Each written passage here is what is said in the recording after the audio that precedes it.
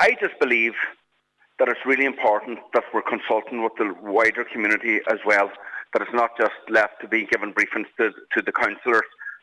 But what I believe also is that the wider public fully and utterly supports the demands of the fire staff.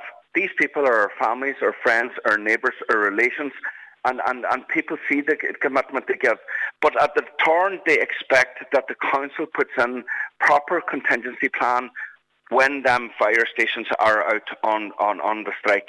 And what I'm hearing from the public is that they're not hearing what them contingency plan is they're not hearing what the contingency plan that they have put in place.